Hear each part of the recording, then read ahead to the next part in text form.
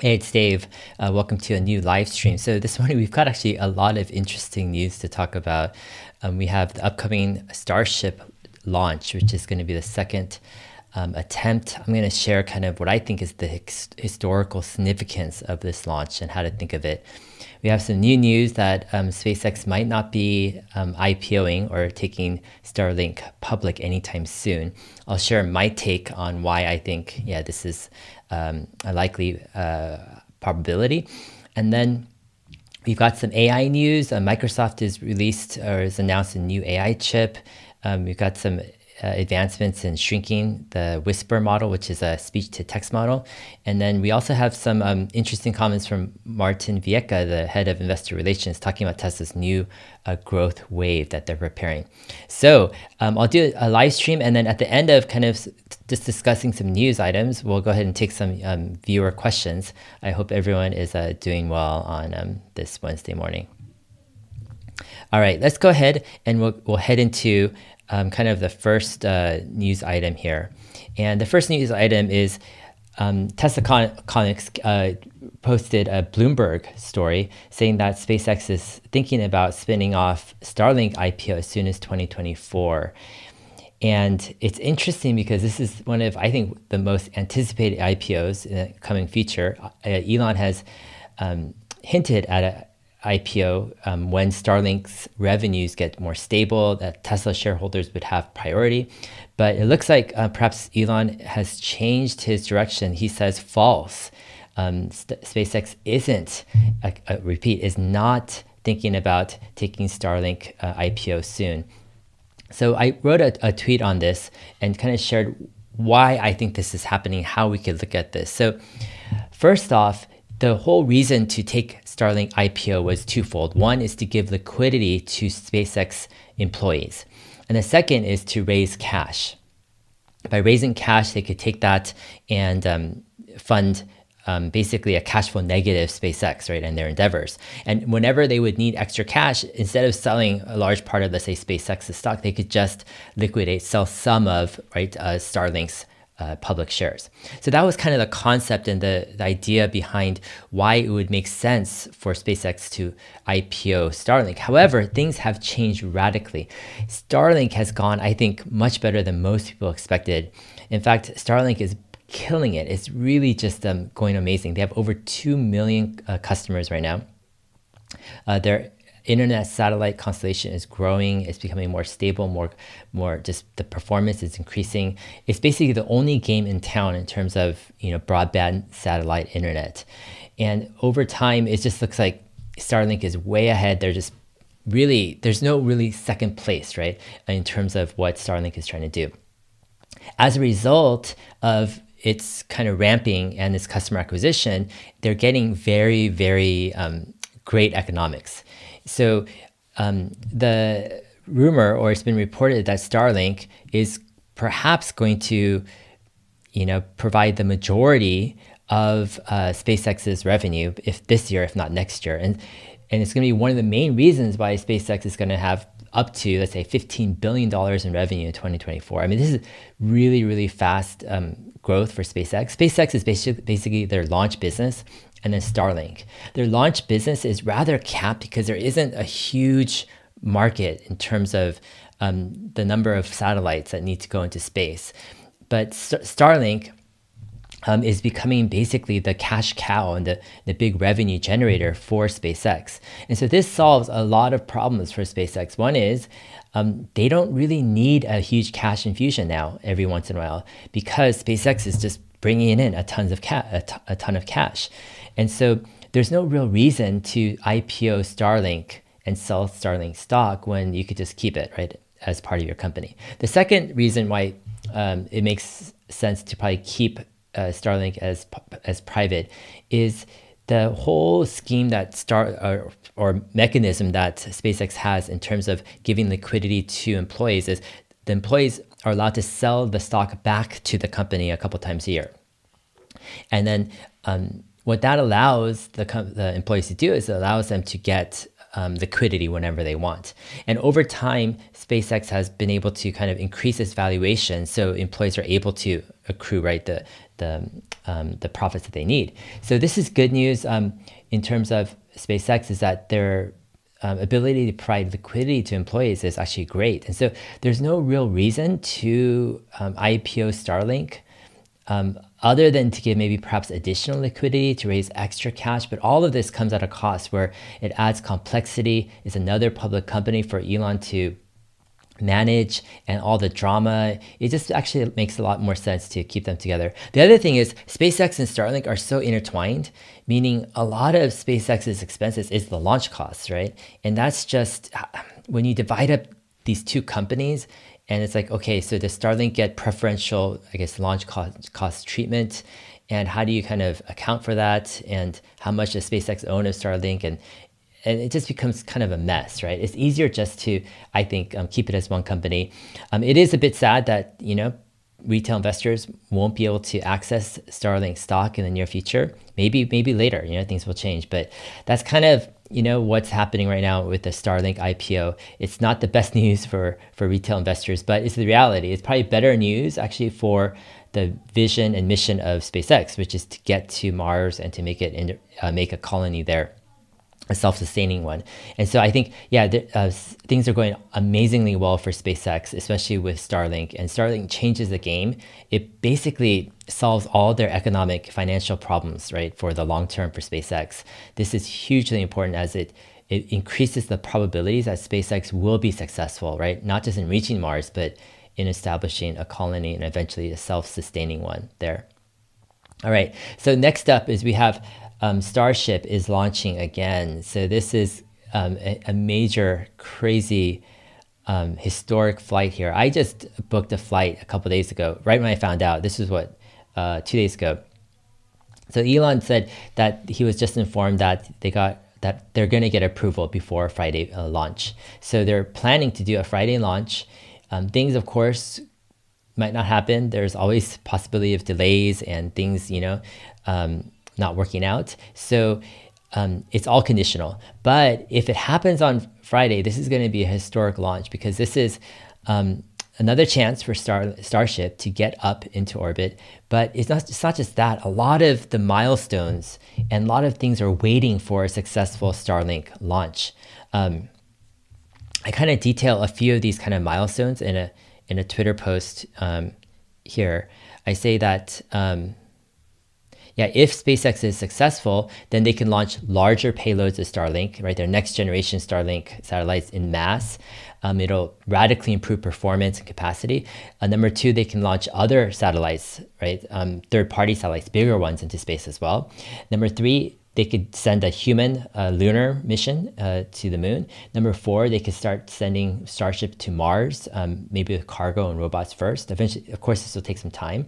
And then eventually, this is laying the foundation for them to send humans to Mars eventually too. So all of this is really dependent on getting a successful Starlink launch, right? And that's what's so important about this Friday's launch. It's amazing to see this in person. I went last year with my kids. It's just a huge sight, right? And to think that humans are trying to create this crazy rocket, right, to go to Mars.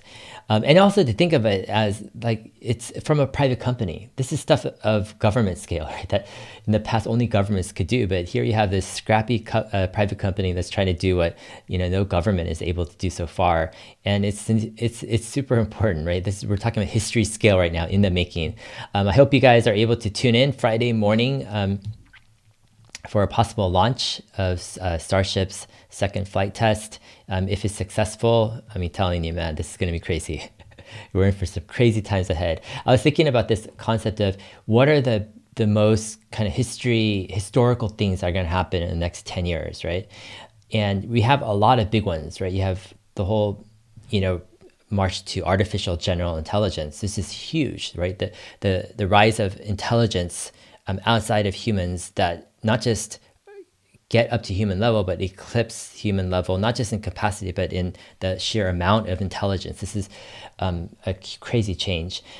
You also have, right, autonomous driving and the application of humanoid robots, where you have this artificial general intelligence in a robot form, in a physical form. You have Starship, right? Starship is in the next decade is going to be amazing in terms of its impact historically. If you can get to Mars, get people to Mars, set up a colony eventually in Mars, maybe we have some new forms of energy as well. We have the whole, you have biogenetics where you can, create new cures for diseases using AI to do that as well. So you've got a lot of historic changes, I think, in the next 10 years, and Starship is definitely one of those, I think, in there. All right, let's go ahead and I want to talk about kind of Tesla's next growth wave. So you have this interesting comment by Martin Viecha. So he was at a auto conference by Deutsche Bank, and a lot of these conferences, like, they don't share the recordings, and that's to me, it's just a travesty. Yeah, I wish they would share all recordings that are done at investment conferences, right? I think all investors should have the same access to that type of information. I mean, on Tesla's side, they'll say that no new material information was shared, and that's how they need to handle it, because new material information needs to be shared during earnings conference calls, during shareholder letters, during official, right, communication. These communications by kind of, IR at conferences is not these official public release, venues for material information. So in that sense, Tesla will say no material information was shared, which is likely true too. So what Martin Viecha is saying is, he's saying what he did share at this conference was that Tesla is in between two major growth waves. The first was driven by the 3 and Y platform, and the next one will be driven by the next gen vehicle. So it brings up several interesting points or questions here. So if we're in this next generation or next growth phase, or preparing for that, right, with the next gen vehicle, I guess the first question is, when are we going to see this ramp, right? When are the first next gen vehicles going to come off the line, and how fast are they going to come off the line? I think we know that they're probably going to come off the line in Austin first. My guess is we're pretty far ahead in terms of the whole process. A lot of the design work has to do with not just the design of the vehicle and the design of making the vehicle ready for manufacturing and fast, right? It's the whole new unboxed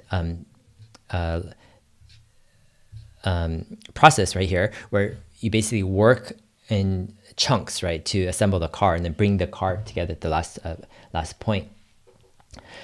So a lot of it is design. A lot of it also is the factory process, laying out the factory, designing machines, right? The machinery that's needed, and the whole assembly line. All of this stuff needs to work, and there's a ton of engineering that Tesla's focusing on for this to make it happen.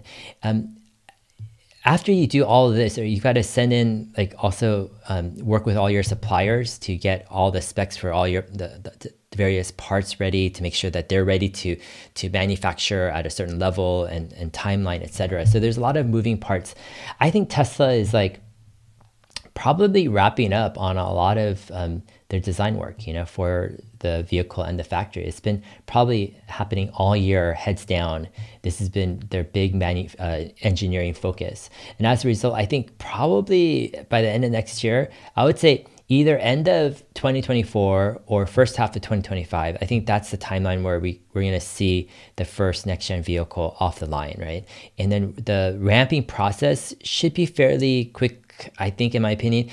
Tesla's not trying to make a Model X or Cybertruck out of this thing, right? They're trying to make a super simple car.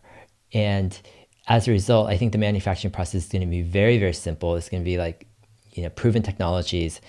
It's going to be new processes for sure. It's not going to be anything that's too difficult to scale, right? That's the opposite of what they want to do. And so as a result, I think the ramp is going to be pretty fast. I think we're going to see significant quantities probably in 2025. So what does this mean for kind of Tesla going forward? It means that, 2024 is kind of one of these years where you have the Cybertruck, which gives a lot of excitement.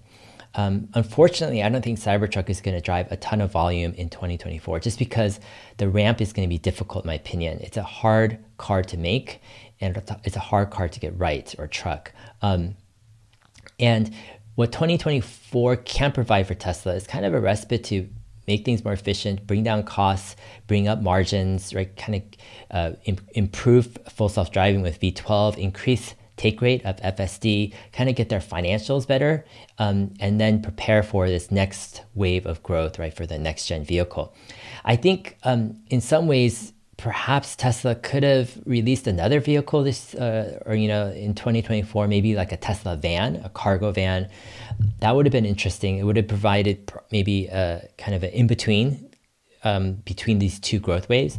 But in my opinion, I think a lot of the reasoning is with full self-driving and the eventual release of true autonomous driving, a lot of these other things don't really matter a ton. Meaning, sure, you could make human-driven semis or human-driven vans or human-driven this or this or this, but in the end, if you truly have full self-driving, right, cars and trucks, what you want is you want to scale that. You want to scale fully autonomous cars, fully autonomous trucks, fully autonomous semis. You want to go crazy with that because it's a new infrastructure. It's truly a new product, right? I think a lot of it is, Tesla is preparing and getting ready for that big launch in terms of their next big wave isn't just the next gen vehicle. The next big wave, I think, is autonomous vehicles, right? When Tesla launches like crazy and is not able to keep up with the growth because demand is so high because they have truly autonomous vehicles. Now, this is all, of course, predicated on the assumption that Tesla is going to solve fully autonomous vehicles, right? And in a reasonable time frame. And so that's the big news, I think, of 2024 actually, is as they prepare for the next growth wave is, are they going to solve full self-driving with true autonomous hands-off driving? Is this going to be a V12 thing? Is it going to take longer? Lots of questions in store, right, for Tesla coming forward. Here's a tweet from Squawk Square. He likes to trade Tesla. He says he just covered his short. I think he shorted yesterday, and he took some loss. Win some, lose some. Yeah, it's I think it kind of highlights like you could trade here and there, but it's extremely difficult to get all the ups and all the downs right. Like who would have thought? Like for example, let's take Tesla right now. Just to take the past month, right? You had kind of disappointing earnings. You had gross margins down, all this stuff. People were thinking that Tesla's gonna be not just sub 200, but some people are thinking 150, whatever. The economy, next year doesn't look doesn't look that great. Lots of talk of recession, and you would imagine Tesla would sink for a long time, right? 200, sub 200, I don't know what. But then you have this big rally, and a lot of it is like on different circumstances. Like you have the Fed, signaling like, yeah, they're pretty much done raising rates. And then you have inflation pretty much dead. So you have, this whole anticipation now the Fed will have to lower rates, which is good for growth stocks, people getting out of, right, bonds into stocks more. And a lot of people were on the sidelines waiting for, something to happen to get back into equities. And so a lot of stuff fuels growth that is not even related to Tesla, right? It's kind of beyond Tesla's control in a sense. And so it's kind of, this shows to me in some ways, it's like if you're going to trade in and out, like, that's up to you. And if you're able to do it, that's fine.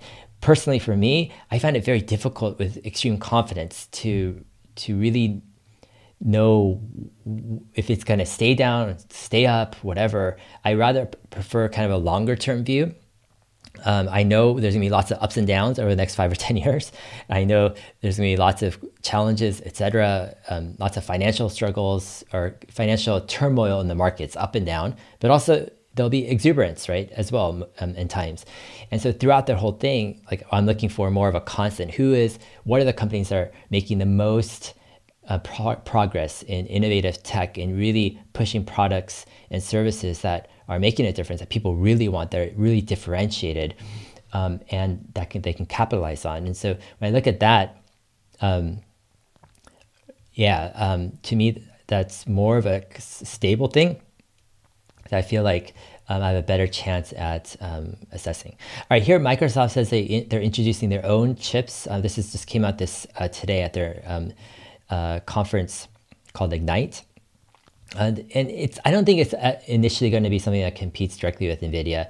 It's probably going to be something that used right in-house with their servers, with their Azure service, something over time, over multiple generations, they can get up, maybe taking more and more of the compute, especially the training compute, right? That's just crazy.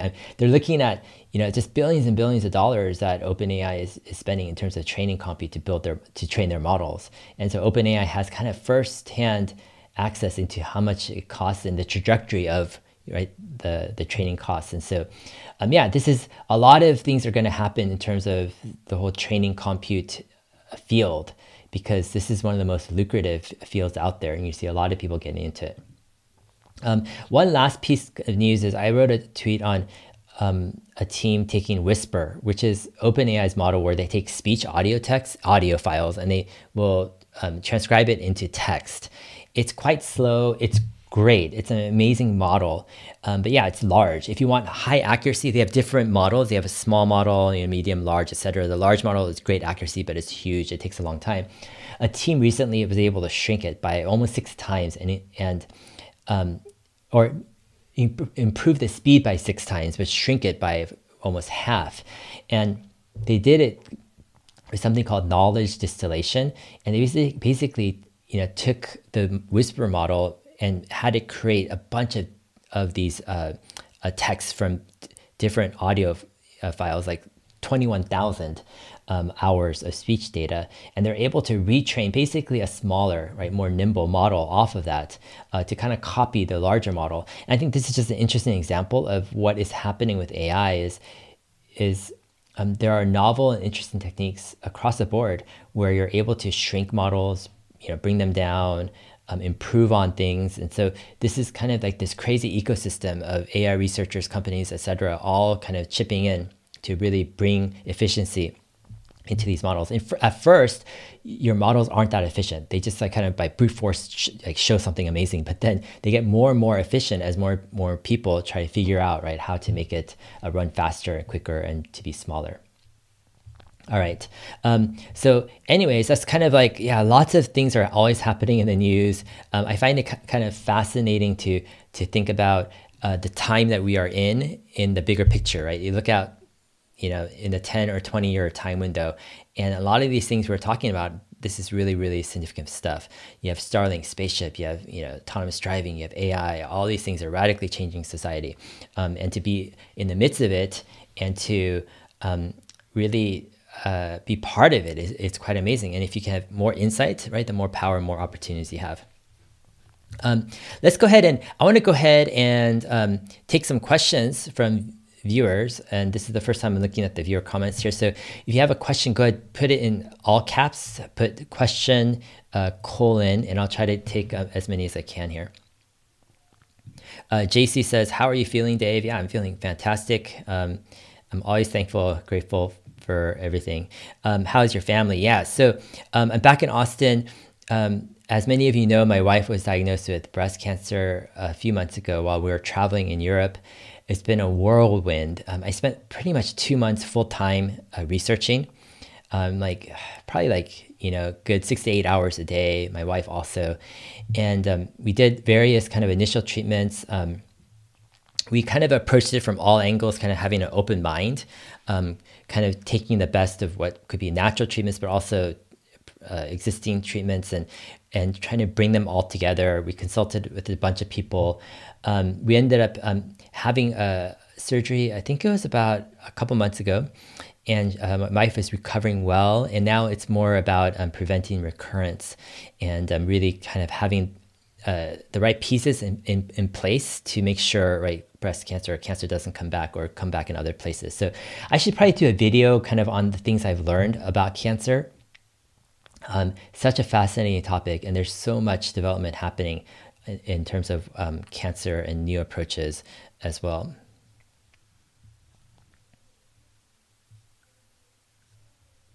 All right, let's head to some questions here.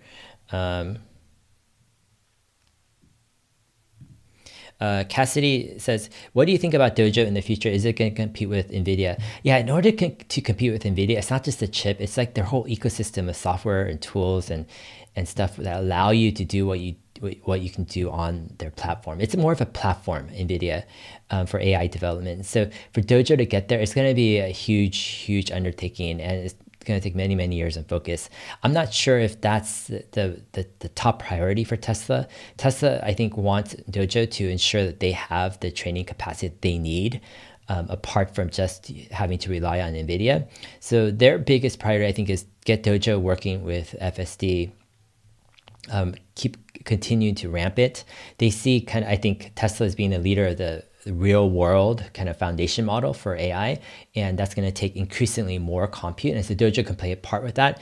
And then probably their next thing is they can create a cloud service where other people can utilize, right, their Dojo service to train their own models. But also that perhaps Tesla can release some type of API for real world AI. So you send in, basically you stream video right into your API, and Dojo is able to output anything you want from that video, basically, right? Is able to analyze it as a human, or better than a human.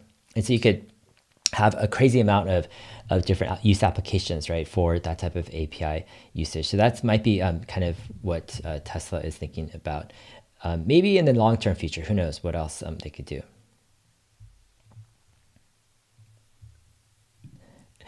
Don Tang says, do you do intermittent fasting? That's a great question. Actually, I've been doing quite a bit of I've revamped my whole diet the past year, actually. And I've actually brought down my body fat. I think I'm under 14%, probably 13.5 or something around there now. I got this like kind of super accurate body fat scale. But what I've been doing for the past 6 months is actually been, sometimes I'll skip breakfast. Sometimes I'll have something very light. I will actually have lunch and dinner, hearty meals, but I'll skip having any snack in between lunch and dinner. And I'll eat dinner early as well, like before 6 o'clock or so. So I have a lot of time before I sleep. So a lot of these factors, kind of like skipping breakfast often, and then not having a snack between lunch and dinner, and not having dinner early, it kind of does a lot of like what intermittent fasting does. And it's actually done a lot to my health the past 6 months. Yeah, I'm pretty happy with what's happened. Of course, it's always changing, right? Roger Stanley says, do you have any hopes that Dojo may target cancer? Yeah, I think Dojo is more of a physical, real world kind of target. They're not really trying to do like an LLM, large language model, or different types of thing. They're really focused, I think, on the real world, on video processing, right? Video processing for neural nets. So that's what, Dojo will do. In terms of AI solving cancer, I think that's a real possibility in the next 5 or 10 years. I mean, on one hand, health takes a long time or cures because of different regulations and the whole bureaucracy in health. But then on the other hand, health can move fast, especially with AI. One of the big things with cancer is that right now there's a slow feedback loop, meaning you don't know where your cancer is, how fast it's growing, and how it's really responding to things. There's no real good tests right now that can show real time what's happening with your cancer. For example, if I drink some, elixir or something, what happens to my cancer over the next like 3 days, right? You don't have anything right there. Like perhaps some of the best stuff is like you have a PET CT scan where you drink this, radioactive fluorescent kind of material, and that will show up right in a CT scan in terms of where that radioactive glucose is being ingested more quickly, right? And that shows perhaps the places where you do have active cancers.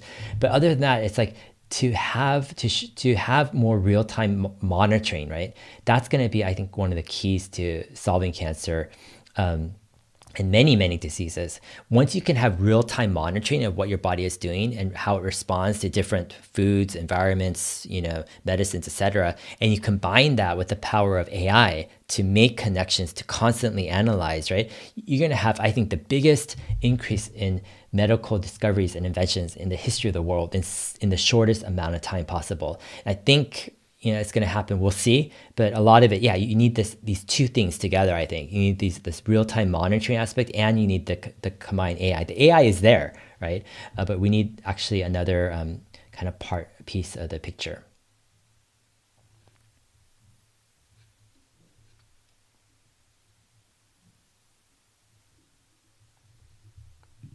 Yeah, when do I think Starlink is going to IPO? Yeah, I was sharing. I don't know if Starlink will IPO in the near future. I think, yeah, I think Elon's happy with what's going on with Starlink. He doesn't really want another public company unless he really has to. And right now, there's no real benefit for SpaceX to take Starlink public because they don't need the cash, right? It just adds complexity. So I think for the time being, yeah, we're going to see Starlink as a private company.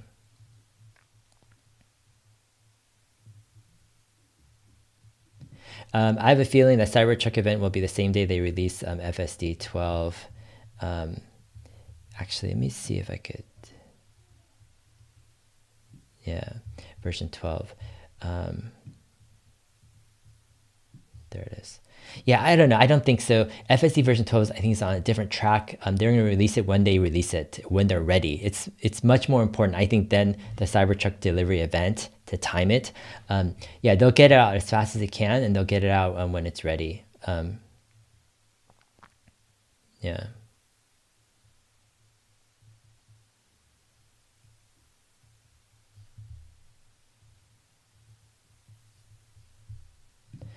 Question: many cancer surgeries are done by surgeon-operated robots. Do you see FSD, yeah, coming into this realm? I mean, I wouldn't say FSD, but perhaps, like, you know, if Tesla comes up with this real-world foundation model, which they are coming up with, the idea of a foundation model is it's a model where other models and other use cases can be built upon. Like, for example, you might have, let's say OpenAI has this foundation model. It's a large language model.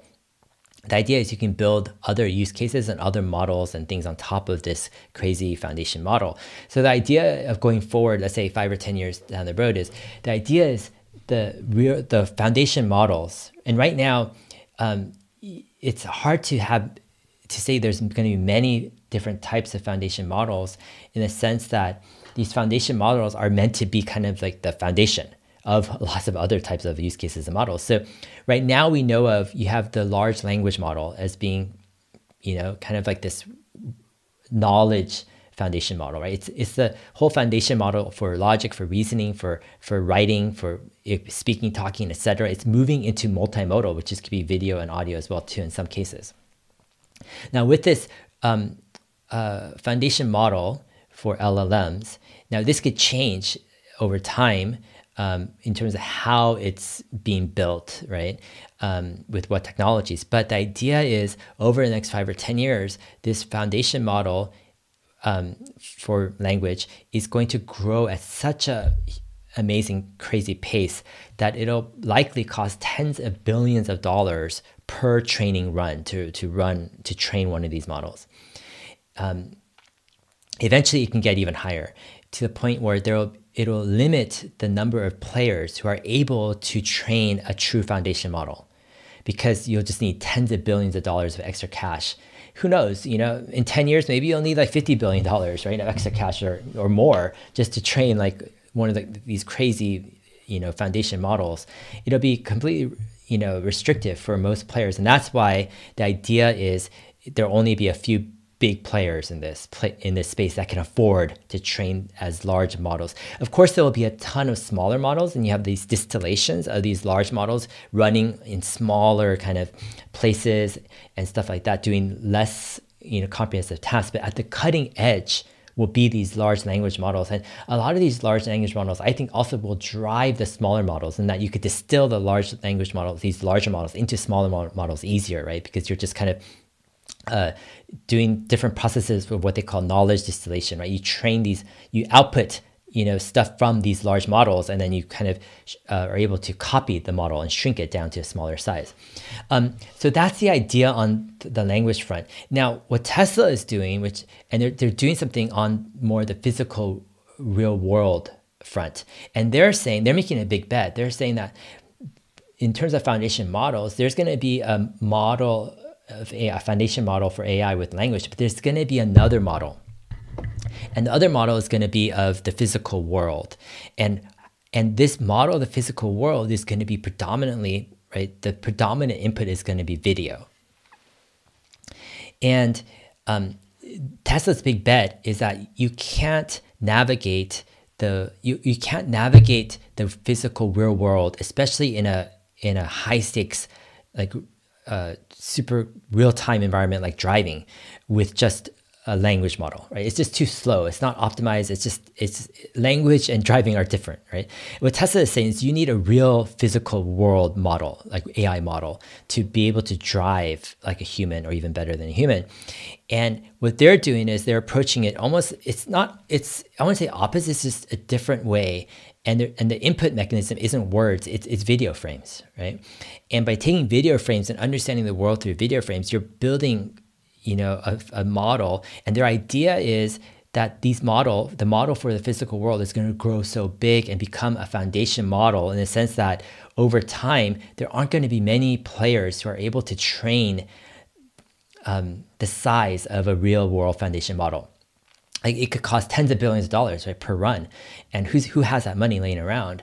So Tesla is saying we're going to be not just the first, but they're saying, we don't care about the competition. We're going to make sure we are training the real world foundation model that we need for our products. We're making sure we have the right chip and hardware, right, with Dojo and other stuff, so we can do it even without relying on others. That's kind of the approach of Tesla. And it's an interesting approach because it's different. It's differentiated by all these other players right in the field, like the Google, the OpenAIs, and all these others who are doing language. There's a possibility that these two models overlap, and they are going to overlap in some ways, right? Already you have language models starting to take on video and photo capabilities, etc. I think you might even have times where this real world physical model might overlap and start to take on some language, features as well. The most likely scenario, though, is that they might be two different foundation models good at two different things. So you have the language model good at reasoning and logic, writing, speaking, all this stuff, but it's not as good as navigating the physical world. Like yesterday or 2 days ago, I was talking about how a cheetah can run around in the physical world like in a crazy way without being able to speak a word, right? Like they don't know how to write or to draw or whatever, but they can navigate like crazy. I think in similar ways, this real world foundation model is going to be able to navigate like that. Even though, let's say, it might not be as smart as the language model over there, it could navigate the real world like no other. And that's going to be the specialty, right, of this video focused real world foundation model that Tesla develops. And on top of that, you're going to see a lot of other use cases and a lot of different models and things come out of these foundation models. And that's kind of the theory of foundation models. And who knows if it's exactly going to play out like that, but that's where it's headed. And that's why these players are making the moves that they are making right now. That's why OpenAI is saying we're going to be spending tens of billions of dollars on training compute, right? They're open about it. Right, they're going to say we need massive amounts because they're seeing themselves as that's what it's going to take to be the leader in training and building these language models. In the same way, Tesla, why are they needing 100 exaflops by the end of next year in compute power, which is crazy. It's the same thing. It's like these foundation models for them, for the physical real world video frame input foundation models, they're going to need a ton of compute. It's the reality of what you need to build these huge models. Because with huge models, you get better performance and capacity, et cetera. Now, on top of those things, you could build other applications. So going back to this question about cancer surgeries, can they be done through FSD or what Tesla's doing? Yeah, you could build another model on top of the real world foundation model. So the real world foundation model provide all this stuff, and then you build a new model, kind of like custom model on top of that with extra data, with extra frames, with doctors doing surgeries, and you have simulations of surgeries and all this and outcomes and all this stuff, and you build another use case, another model for surgeries. That's what probably is going to happen, in my opinion. I don't think a large language model can effectively do a surgery when you need you need accuracy in the millimeters, and it has to be real time. That's stuff that the real world physical AI models are going to do well, right? Not the language models, in my opinion. Anyways, there goes a rant on foundation models. But I think it's important to understand what's going on with AI. I mean, this is what's happening, right? Who are the people who are going to be who are the main players for the foundation model wars, right? So on the physical real world side, you have Tesla, and right now you really don't have any other major players right now in this the physical real world foundation model battle. Yeah, it's kind of almost, I want to say it's an ignored field, but it just yeah, it just doesn't have the interest, right, that on the other side, right, language does. Partly is language in some ways is easier, is quicker. There's more results, and there's more like use cases in terms of like what you could do immediately, like knowledge work, right? But on this, on the knowledge language side, right, of foundation models, right, you have OpenAI has jumped out as the leader, right? They're ready to spend, tens of billions of dollars on compute just to train, right, their GPT, not just 5, but 6 or 7, or whatever in the future. Then you have Google, which I think is the second place. Even though their capacities aren't really that great, they have the most, I think, at stake, right? They have, if they lose in the large language model wars, they lose almost everything. I mean, they have YouTube, but they lose search and lots of things. So Google, they still have, I think, decent chops. They can come up with a good model, and they can spend the money that they need to spend. I think next year we're going to start to see Google really come out with some decent models and integrate it for free within their products, with Google Search, with Gmail, with their Docs, with Android. You're going to have a free, I think, a large language model that's capable on Android phones next year. It's going to be interesting. And then you've got, so those, I think OpenAI and Google are probably the two main players right now. You have a bunch of another class of players which are all striving to maybe try to become one of those top foundation model players in the future. You have Anthropic with their Cloud 2 model. You have Apple with their Apple Android devices, etc. You have Grok with XAI, right? They're saying, hey, we want to be one of these foundation model people, and whoever succeeds in really pushing the envelope with foundation models, like this is the next era of intelligence, right? These are the companies that are going to drive the next era of intelligence on tap, where you can access intelligence through the cloud or through local devices at a scale and capacity and capability that have never been seen before. And these companies are going to be able to monetize that ability in some crazy ways. And we're going to see, I think, some of the largest market cap companies in the history of the world be formed through, basically the use of intelligence. They're selling intelligence.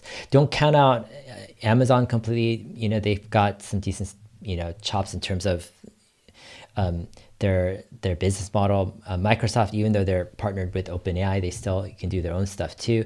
But yeah, you can have a lot of different players, but a lot is at stake, and a lot of these players understand a lot of that too.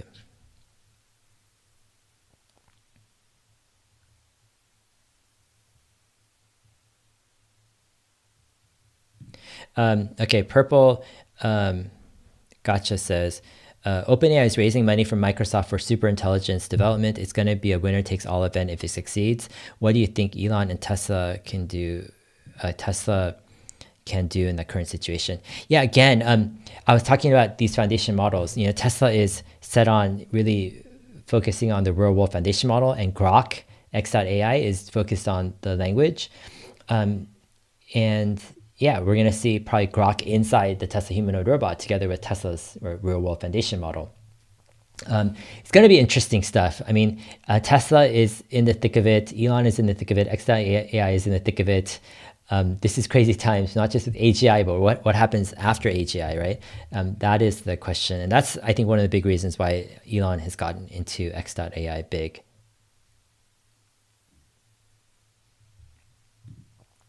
Farzad, great to see you doing lives again. Yeah, Farzad, I think Farzad doesn't live too far from me. We should get together. We should have some joint live streams or something. That'd be fun.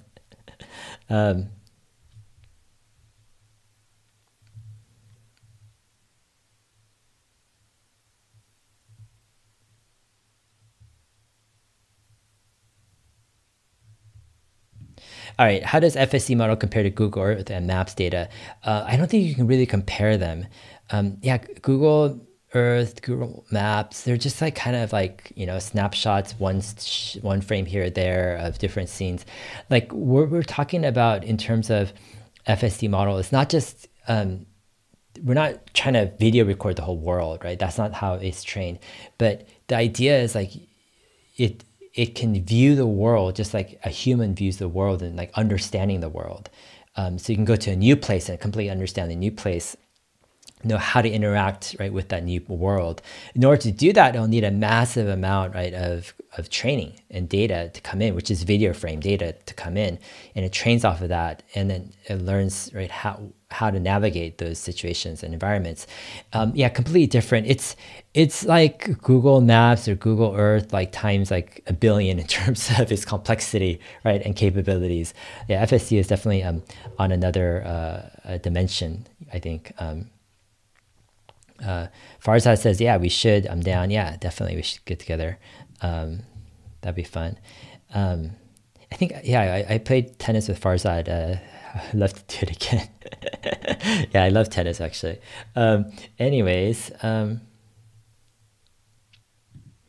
Lee Allison says, follow up, any particular reason an Optimus robot could not be a near perfect chauffeur and make FSD unnecessary? How about an Optimus surgeon? Yeah, no, Optimus surgeon is definitely a possibility too. It just needs to know what to do with surgeries. That you kind of need a lot of fine tuning or another model, right, to work on. Can Optimus robot be a near perfect chauffeur? Yeah, I mean, I don't think if Tesla solves FSD, right, in terms of through cameras, then they're going to be able to solve FSD through the Optimus robots, video cameras, because it's the same hardware and it's the same software, right? And yeah, I think they can do it. I don't think it's that much more difficult than what they're already doing. So yeah, I think an Optimus robot can be able to jump into ICE cars or non-FSD cars and be able to drive them in the future. Yeah, it's going to be crazy stuff, man. Can you imagine what else like a humanoid robot will be able to do? If a humanoid robot can actually jump into a car and drive it, right? Like what else can a humanoid robot really do? It's like the possibilities are insane, Yeah. We're gonna see humanoid robots chauffeur kids or just walk with kids, hold kids, I don't know, hold babies, play tennis with me, form soccer teams to play against. I don't know. It's going to be crazy in terms of what humanoid robots are going to do. Realist says, do you think Elon should have created X.A under a Tesla holding? After all, Tesla is funding many of Elon's recent projects. Tesla, sure, Elon sold Tesla stock, yeah. So it's his cash now. It's his money that he can fund whatever. So, no, yeah, it's like here's what I think is, this is kind of a hot take. I don't know if it's 100% true, but here's what I think. I think Elon could have made Grok under Tesla. I mean, he could have made Grok under anything, right? He could have made it under whatever company he chose. He could have made it under Neuralink or under a new company, right? Or who knows? It's up to him, wherever he chooses to do what he wants to do, right? Whatever company. Now that said, it's like when you're thinking about, okay, should I release this new language model, which he's not going to release something that's like a fine-tuned, he's not going to release something that's built on OpenAI or it's built on Google's model. Like Elon's going to get into it because he thinks there's some existential risk in terms of letting Google and OpenAI become the dominant, right, foundation model leaders over the next 50 or 100 years. If you let them go to a certain point, you can't catch up to them. Because if they're like spending $50 billion on a training run, let's say 10 years down the road, you don't have that money just to train something. You don't have the business model to do that, right? So what you do is you need to catch them now. You need to catch them, make a business model that you're able to fund these training runs for increasingly large language models. That's how you're able to catch a Google. That's how you're able to catch an OpenAI. You don't catch them by waiting 10 years and thinking that you could just spend, $100 billion to catch them. You won't. It doesn't work like that, right? So Elon, in my opinion, Elon's thought is it's existential. He doesn't want a world that's run by Google and OpenAI's foundation models. right? He doesn't align with their values. He doesn't like what they're doing. He doesn't trust them, right? He thinks that there could be a better model, a more trustworthy model, a model that aligns better with his values, and a model where he sees less existential risk with being under. Right? He clearly understands the risks, the humanity scale risks of artificial general intelligence, and that potentially leading to artificial superintelligence, right? The question is, what artificial general intelligence and potentially superintelligence does the world is going to live in, and how dangerous, what the risks are? And he doesn't want to, he's not happy with the risks he sees with OpenAI and Google. Thus, he wants a new alternative. The new alternative is Grok. Grok is not like a silly just pet project. Grok is the real thing, meaning it's a silly project in its current kind of like form where it roasts people and it does some stuff and it can't do what OpenAI GPT-4 can do or GPT-4V can do, etc. Sure. But what Elon is doing is he's setting up something that it's no joke. He's trying to aim to be the leader in artificial general and superintelligence eventually, right? He's not going to start Grok if he doesn't think he has a chance, or he's not motivated to be one of the main players with OpenAI and Google, if not the main player, right? That's, I think, Elon's intention. And in order to do so, in order to make Grok have that type of ability or chance to do that, I think Elon felt like he needed to give some equity away to the best minds in AI research. And in order to do that, like equity and kind of like Tesla or equity in Twitter maybe wasn't enough, you know? It maybe wasn't as exciting enough or focused enough, right? And as a result, I think he chose to make a separate company outside of X, and it's called X.AI. I think it's a separate structure. I'm not sure if former Twitter, owns part of X.AI or not. I don't think all that ownership structure has been revealed or not, but in my opinion, it's a separate ownership structure. It's a new company. 99.99% of the people out there don't even know that Elon has started a new company called X.AI, right? They know about X as Twitter, but they don't know this new company started. They don't even know that this new company is one of the most ambitious companies out there because of its goal to take on, right, the OpenAIs and the Googles of the world for the next generation of what artificial intelligence brings, right? So should Elon have tried to put it under Tesla? I think he owns this too little bit. He doesn't own enough of Tesla to be able to feel confident enough that he could control it. He could direct it in the way he wants to. Meaning, you own less than 20% of Tesla, like you put the real world foundation model AI right in Tesla, and now you stick the language foundation model, and let's say hypothetically it works and is better than if long term it's the leader. You stick it all under Tesla, and your ownership just drops over time because right, you need to sell some stock to do stuff with. So you own like 10% or less than 10%. People are fickle. Public markets are fickle. These index funds or these hedge funds all over the place. Institutions own a lot more than you. Like, what's the future of that, right? Like, he doesn't have super voting power, right? Super shares at all. He has normal shares, so he doesn't have 51% of the voting control of Tesla. He can't do what he wants to do clearly with the direction of everything 10, 20, 30 years down the road. And in that sense, I think in Elon's mind, it makes sense to separate these two things, right? Separate the humanoid robots, the physical world, real world AI, and also separate the language, the logic, reasoning, the whole, other language real model foundation, language foundation model. Separate that into a different company where he could have more direct control. This is a better kind of system of accountability, where he could feel more at ease in terms of how things will progress, and he could steer them in the right direction, right? So anyways, that's my take. Do I wish it was all under Tesla?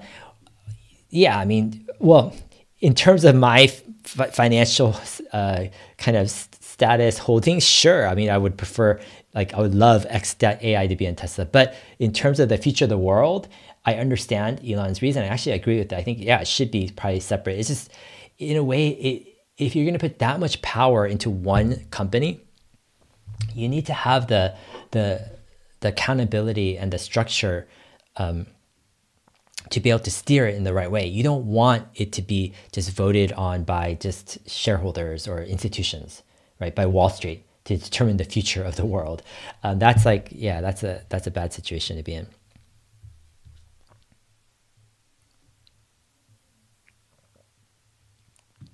All right. Karsten Hench says, do you think end-to-end training makes it easier to adapt FSD to other parts of the world faster? Software in Germany is building essentially the same as 4 years ago and begins to fall behind. Yeah, for sure, end-to-end is going to make, I think, the progress faster. And here's why. So before they had to rely a lot on heuristics. So let me give you an example. Like when you're driving with the current FSD version 11.4 or something build, like sometimes when you change lanes or you merge on a faster lane, like it just kind of like floors it, right? And then other times it kind of makes you stop, or it's jerky. There's different things it does. And a lot of that is because it's based off of heuristics, meaning what it's coded to say, okay, if it changes into a faster going or fast lane, then basically, I don't say floor, but go accelerate very fast, even though that type of behavior is different than what humans would typically do in terms of how fast it accelerates. Due to certain kind of safety and different reasons, Tesla has decided to like put that hand-coded into the behavior. And there are a lot of examples of that where there are hand-coded heuristic code and rules in the code that cause the behavior of the car to act different than what a human would do. What version 12 is supposed to be able to do with end-to-end training is it takes the actual behavior of drivers, of human drivers, and that becomes the training. And in a way, that's what the FSC version 12 is modeled after. So you're gonna have it drive just like that. Like that's what it's gonna drive. I mean, this is the promise of V12, which is you're not gonna have those jerky acceleration moments, there's jerky stops, all this stuff. It's actually gonna feel like a human because it was trained off of data of human driving. That's where it gets its rules and instructions from, right? In a sense. And because of that, you're gonna see an absence of a lot of the jerkiness and a lot of the crazy stuff, other stuff that happens, let's say with earlier versions of FSD. And so in a way, it's gonna take this huge superhuman jump up in terms of its comfort, its maneuverability, its ability to drive like a human. On the flip side, you got some new challenges now, because a lot of the heuristics and extra hand code was put in there because they were tricky situations. Maybe they couldn't figure out a way for just neural nets to work it out by themselves. So what you're doing is, those are kind of safety nets in a way, right, that Tesla put in. You're taking off those safety nets and now you're saying, okay, drive like a human and figure it out like a human would in a sense.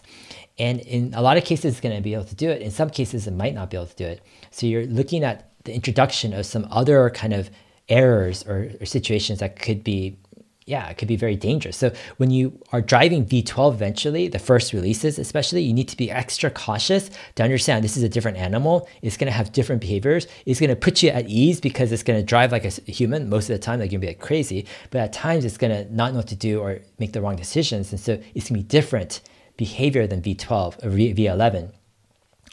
And that's why I think Tesla made the big move to wanting and needing to boost up their compute power, their compute clusters, where they're scaling to 100 exaflops by the end of next year, is because they realize that when they switch to end-to-end, they need the amount of data they need to process, the amount of video frames coming in. It's so much greater in terms of the amount of data in order to get and to cover all the cases they need to cover, that they needed to radically expedite and accelerate their training compute plans.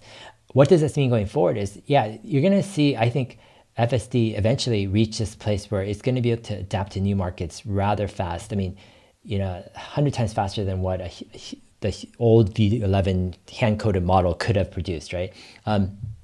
But it's going to require a lot more going forward. These real-world foundation models trained with video input, I mean, it's not this you fix it all and it's all done, right? We're gonna need more and more and more video. Like 100 exaflops is gonna seem like tiny, in a few years, 5 years. Like we're gonna be like, oh my gosh, Tesla only had 100 exaflops of compute. That's crazy, right? Because the amount of compute that is going to be used in these models is going to be so huge, and they're going to be that much more capable going forward.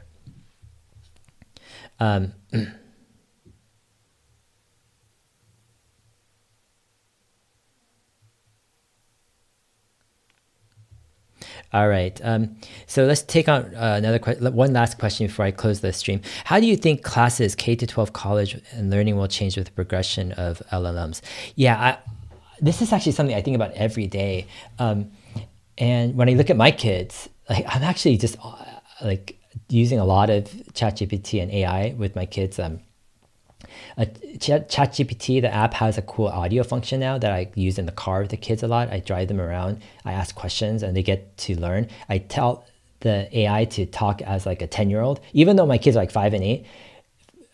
When I tell the ChatGPT to talk to them like 5 or 8, then it dumbs it down too much, right? So 10-year-old is good.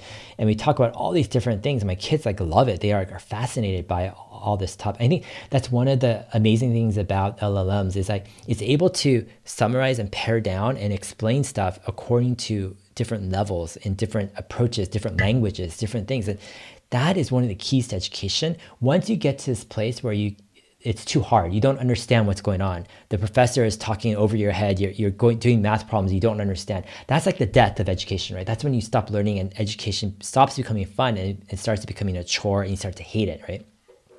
What you want to do is you want to get into the sweet spot of being in this flow state where you're able to understand what's going on. You're able to understand what's being taught. You like what's being taught.